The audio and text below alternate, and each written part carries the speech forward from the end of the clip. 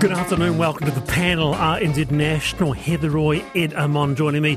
If you missed the show, it is on the RNZ app, it's on iHeart, it's on Apple, it's on Spotify. If you want to go listen back, we've had quite a response regarding eating rice with your hands, thanks to Ed's IBT. We have questions for Ed later, but to this. World Rugby has announced today a major reform of a sport that is struggling to provide meaningful opportunities to smaller unions, and it comes at a time when the likes of Portugal and Fiji have shown the promise of Tier 2 sides at the World Cup.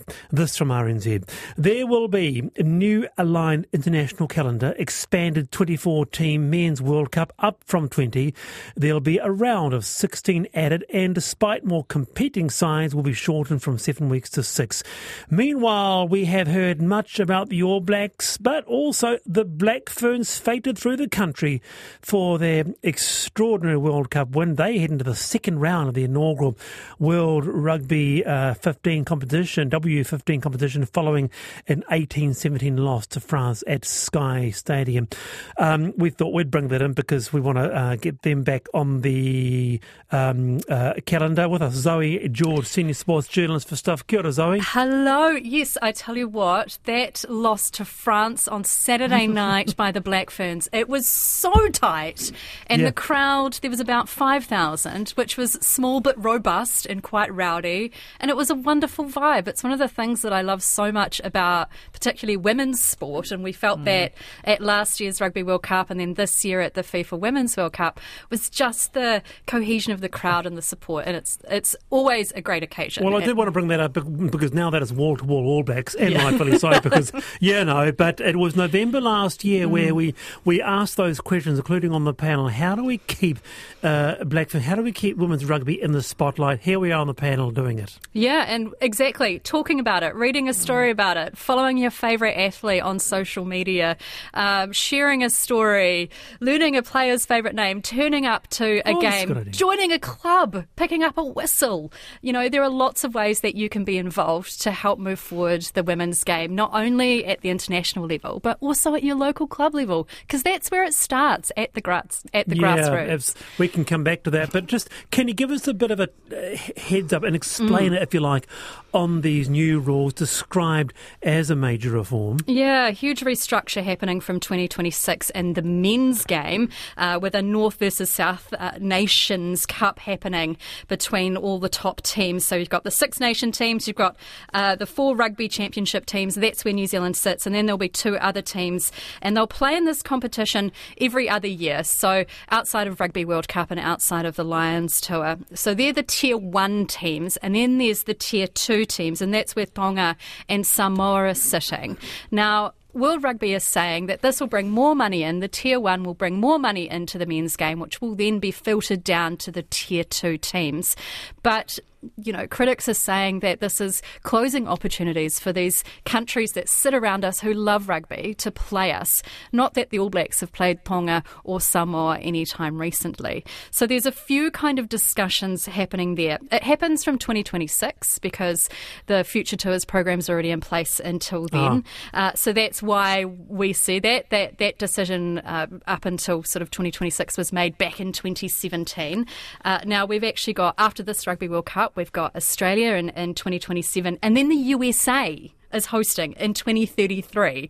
You wouldn't think that they're a rugby playing nation. Their women's team is quite fabulous, I'm just saying. But this is the men's team. All right. Now, for women, though, this is the interesting thing. For the first time ever, they've got a schedule that doesn't clash with their domestic competitions, which means women can play for their clubs and their teams like Super Rugby Aupiki in New Zealand and then go off and play for the Black Ferns. Okay. So that's a win. Shall we bring our panel and anything rugby related? Now's your chance here. Well, Zoe and I have been having quite a conversation. I'm just loving Zoe's passion, particularly for the women's game. Yes. And it is great that hasn't subsided from the FIFA competition, and it is ongoing, and we're still talking about these players and what they're doing. So that's great. But look, I was saying to Zoe, I am feeling a bit rugbyed out, and I'm sort of hanging out for a good volleyball competition.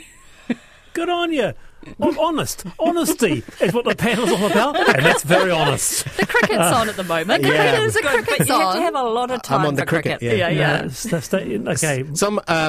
I had a question, Zoe. It's the specifically about the game.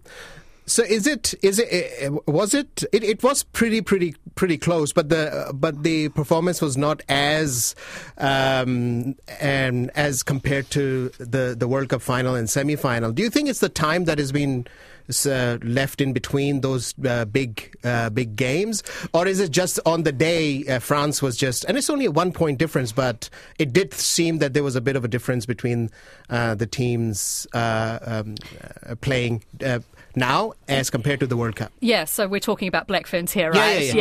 Yeah. So the Black Ferns are currently going through a rebuilding stage. Many of our players from last year, talking Portia Woodman, Stacey Walker, they've gone back to Rugby 7 so that they can train and be ready to go to the Olympic Games next year in Paris. So we're missing that really strong backline that we had last year.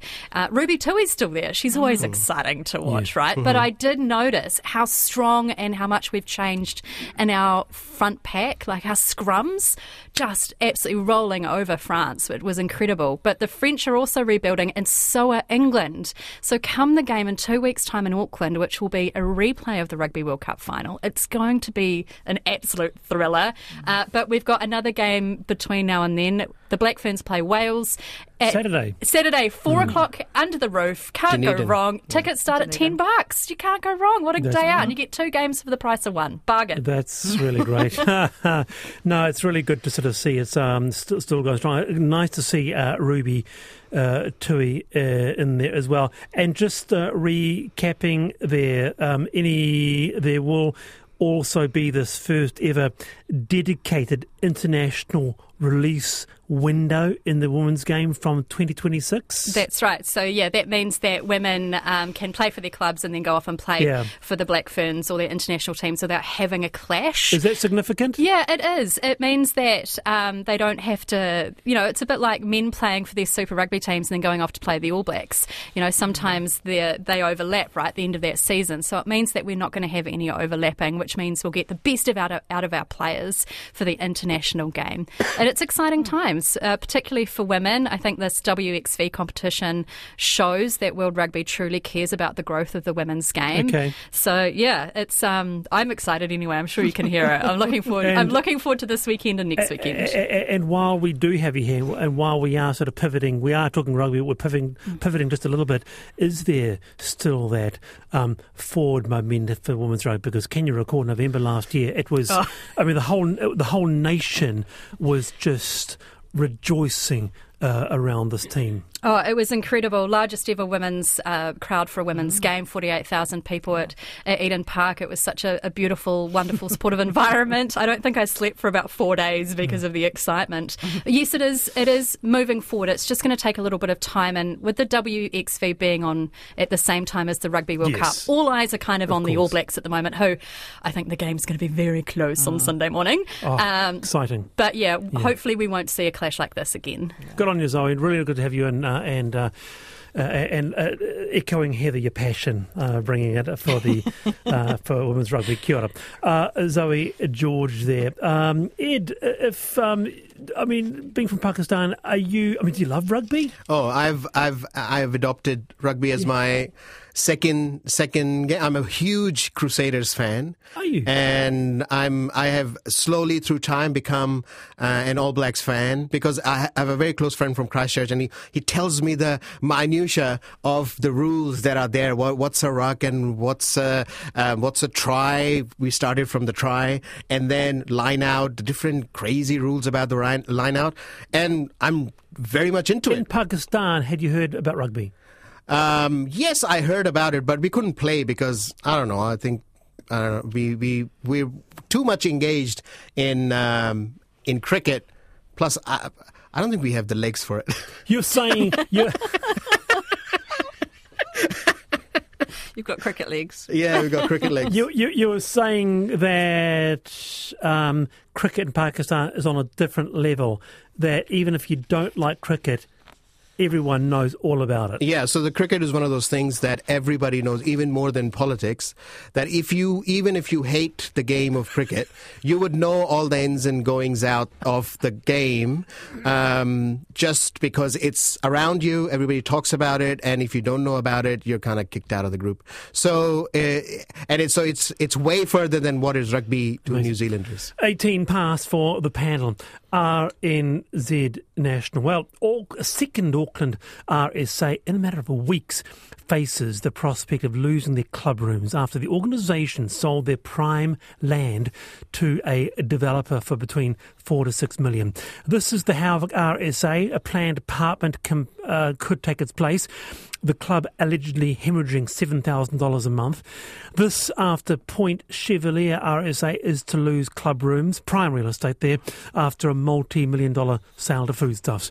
It is a decision that's upset long-standing RSA members, both in Howard and Point Chev. So we thought, what is the long-term future of local RSA around the country? How do they need to equip for the future? We thought we'd put those questions to board chair of the RSA, retired Major General Martin Dunn, who's not long been in the role. Martin, kia ora. Nice to have you on the panel.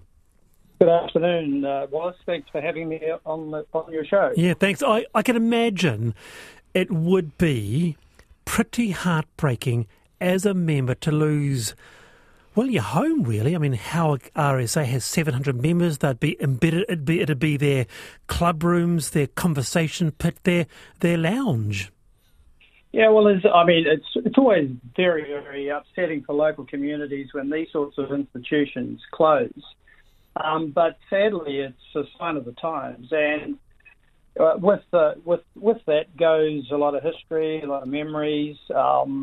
But it was just not viable. And many of the communities at which there's all sorts of people get involved over many years. But we have to face the facts that this sort of hospitality function is changed. And, there's 186 RSAs throughout the country, of which only 50% now have hospitality facilities. And many of those don't own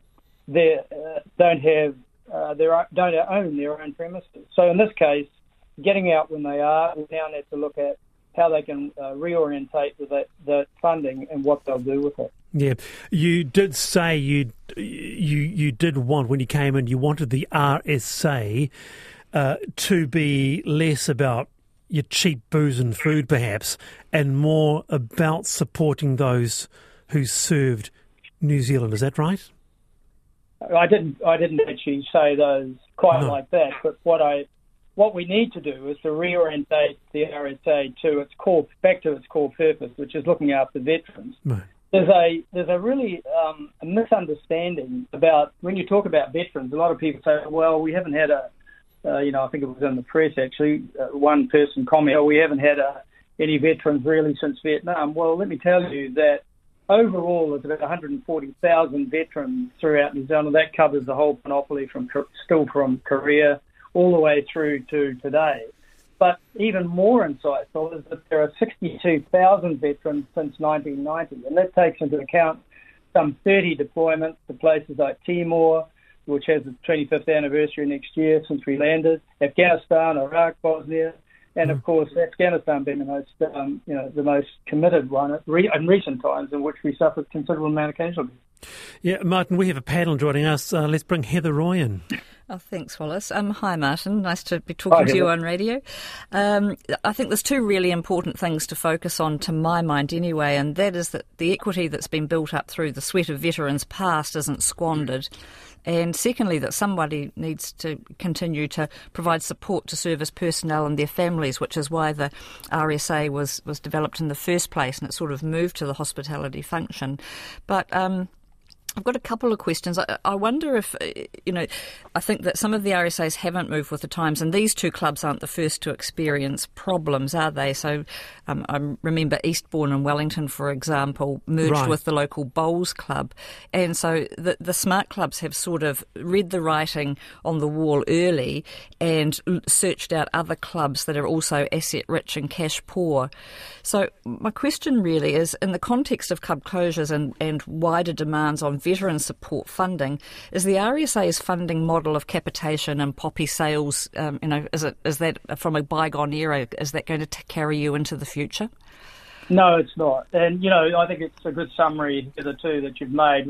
So what we're doing is reorientating things, and we've got to reorientating the way we go about things. And with a program that we're calling RSA 2030, we've got a period of time now to actually look at how we restructure things, go back to core business, to look at actually supporting veterans that I've mentioned, the 62,000 that are out there, plus those that have been there for some time. And we won't do that based on the capitation. If you look at the numbers, in 2008 we had 50,000 veterans and 115,000 non-veterans. In 22 we had 19,000 veterans and 77 non-veterans. So we have to make sure that the core purpose, and what we're looking at doing is establishing in places where we can veteran support centres, which will be really where veterans can talk to veterans. And we've got and I can talk about that if you wish. Well, that's interesting. Veteran Support Centre, we've got a panel. Ed Amon, what's your question? Kia ora, Martin. It's as an immigrant, the RSA system in New Zealand really intrigued me because I don't think we have such a system in Pakistan where there's a community-based organisation which supports the returning veterans. So I quite like it, and also it becomes like an area where the community can gather as well. All the events that happened especially in Hibiscus Coast, we have the RSA there. We have a lot of comedy events happening over there, so community gathers in that as well. So in terms of going forward, and we were talking about funding, it might be a naive question, but is there government intervention being thought of, or a different type of funding like crowdfunding which can help it, or it has to be peered down to core functions of the RSA? Well, look, I think just finishing off on Heather's question about capitation, you're 100% correct, Heather, that capitation is not going to cover off the running of RSAs. They are going to look at, and they are looking at different ways of doing things, and poppy sales to a point, fine, but we have to look at other means of how we can fund ourselves going forward. And during COVID, government did provide a significant amount of funding to help us with that. And as I said a minute ago, we have a contract with MSD. Now, whether or not that's going to be able to continue into the future with the downsizing of the public service, et cetera, we'll see. But give you an example. That started off 5 months ago. We have 32 people veterans we've placed in employment.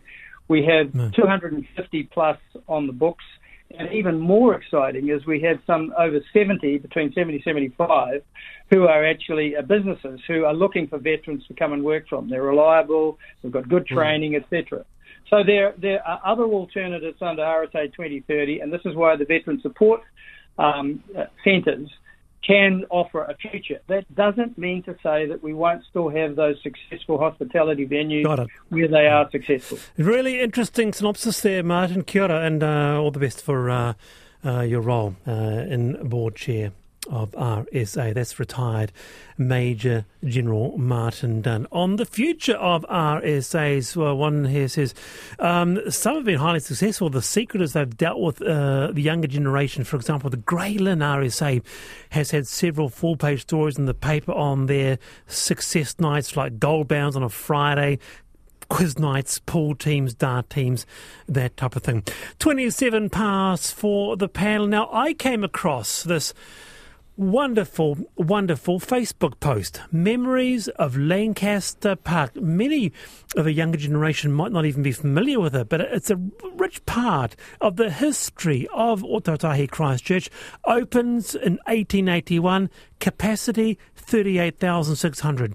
Also known as J Stadium, AMI, Lancaster Park to so many. Closed for good in 2019. Who played there? The likes of Pearl Jam, U2. What are your Lancaster Park memories? Here's one. When I was at primary school, a large number of us sang at a mass choir for Queen Elizabeth II and Prince Philip at Lancaster Park sometime around the early 60s. Here's another one, Dire Straits, 1986. It felt like the whole of the South Island converged. State Highway 1 was so clogged, people were walking beside their cars and keeping pace. With us now is Alan. Welcome, Alan. Afternoon, Wallace. What's your memory of Lancaster Park? Fortunately, I was together with my sister. We were employed by the local promoter for the U2 concert. Oh. So, we were there from start to finish, from setting up to the end of the concert and packing up. Wow! So side of the stage, what's the story you can tell us about that? About what? Sorry, you too. Oh well, it was amazing. Scale probably never been seen before as far as a concert in the South Island, and we set up the changing rooms for the bands, and the U2 decor wasn't suitable to the management, so quick trip down to Mackenzie and Willis, changed the ambience. Things were done on a scale. My sister actually worked on the account side of things, and they did the tally up. Everything was cash. In them days, they were doing the tally up while the concert was still running. I had the job of making sure the speakers didn't fall over. Incredible. Huge logistics. I believe they used the plane that was actually the largest cargo plane in the world at the time. I think they lost that in the Ukraine recently, but the logistics, and then the trucks, the first semi through the gate, which I believe there was about 6 of them, they got a bonus for turning up early, set up. After the concert, there were hundreds and hundreds and hundreds of shoes just lying on the field. Shoes. Oh, you're living it. You're reliving the memories of when... I find it's so amazing to think that you too came to Lancaster Park. Full house, 39,000 people. Had you heard of Lancaster Park in Pakistan? Yeah. It was. It's of course. It's a house where Richard Hadley got his most fivers. So all the cricket world knows about Lancaster Park, and I have a great memory from 1992 from Lancaster Park. It was Pakistan versus New Zealand. New Zealand was unbeaten throughout the round-robin game, and Pakistan came and beat New Zealand to go into the semi-final, and that also led to Australia not qualifying. So that it's stuck in my head because New Zealand was unbeaten in that World Cup and Pakistan beat them. Incredible. Alan, thank you for the YouTube memories. Loved it. My pleasure, Wallace. Yeah, Manu said, Wallace, watching the All Blacks when Grizz Wiley was fullback at Lancaster Park was magic. Have you ever... I'd never been, Heather Roy. Have you been? Have you been? I'm afraid I have no memories of Lancaster Park. Mine are all at Carisbrook and Dunedin. Where the Brook. Nowhere like the terraces on a sunny afternoon. No, but look, I wasn't a Christchurch girl, and so Lancaster, although I'm familiar with, knew where it was, no memories at all there, sadly. Good heavens. My husband played the curtain raiser for the All Blacks versus England at Lancaster Park in the 70s. He scored a try in the corner, and years later the Irish captain, during an interview about that tour, said it was the greatest schoolboy try he had ever seen. People have good memories. And another Lancaster Park memory here, U2 and BB King, When Love Came to Town tour, perhaps one of the best tours of all time.